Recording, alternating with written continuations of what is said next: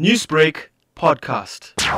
About 140 suspects were arrested when these operations were taking place. Most of these suspects were arrested in areas like Mondio, Sophia Town, Brixton, Fairlands, Langlaagte, Boysens, Moffat View, and Johannesburg Central area.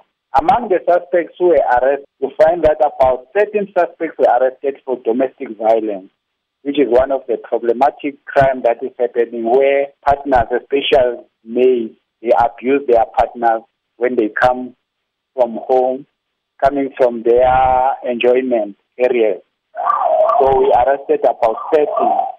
The other suspects, about 8, were arrested for common robbery. The other 2 were arrested for possession of stolen motor vehicles. 4 were arrested for possession of suspected stolen property.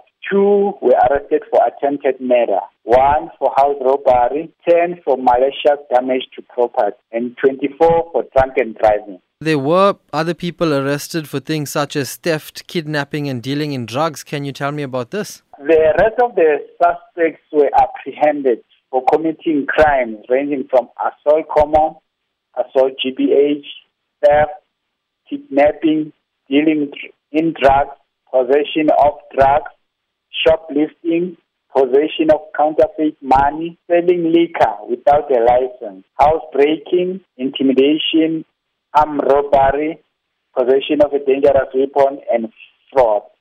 Most of all these suspects that were arrested over the weekend, they are appearing today in various magistrate courts around the Johannesburg area. It shows that the law enforcement agencies, they are stepping out the authority of the state, where this was not going to be possible if we are not working hand in hand with the community.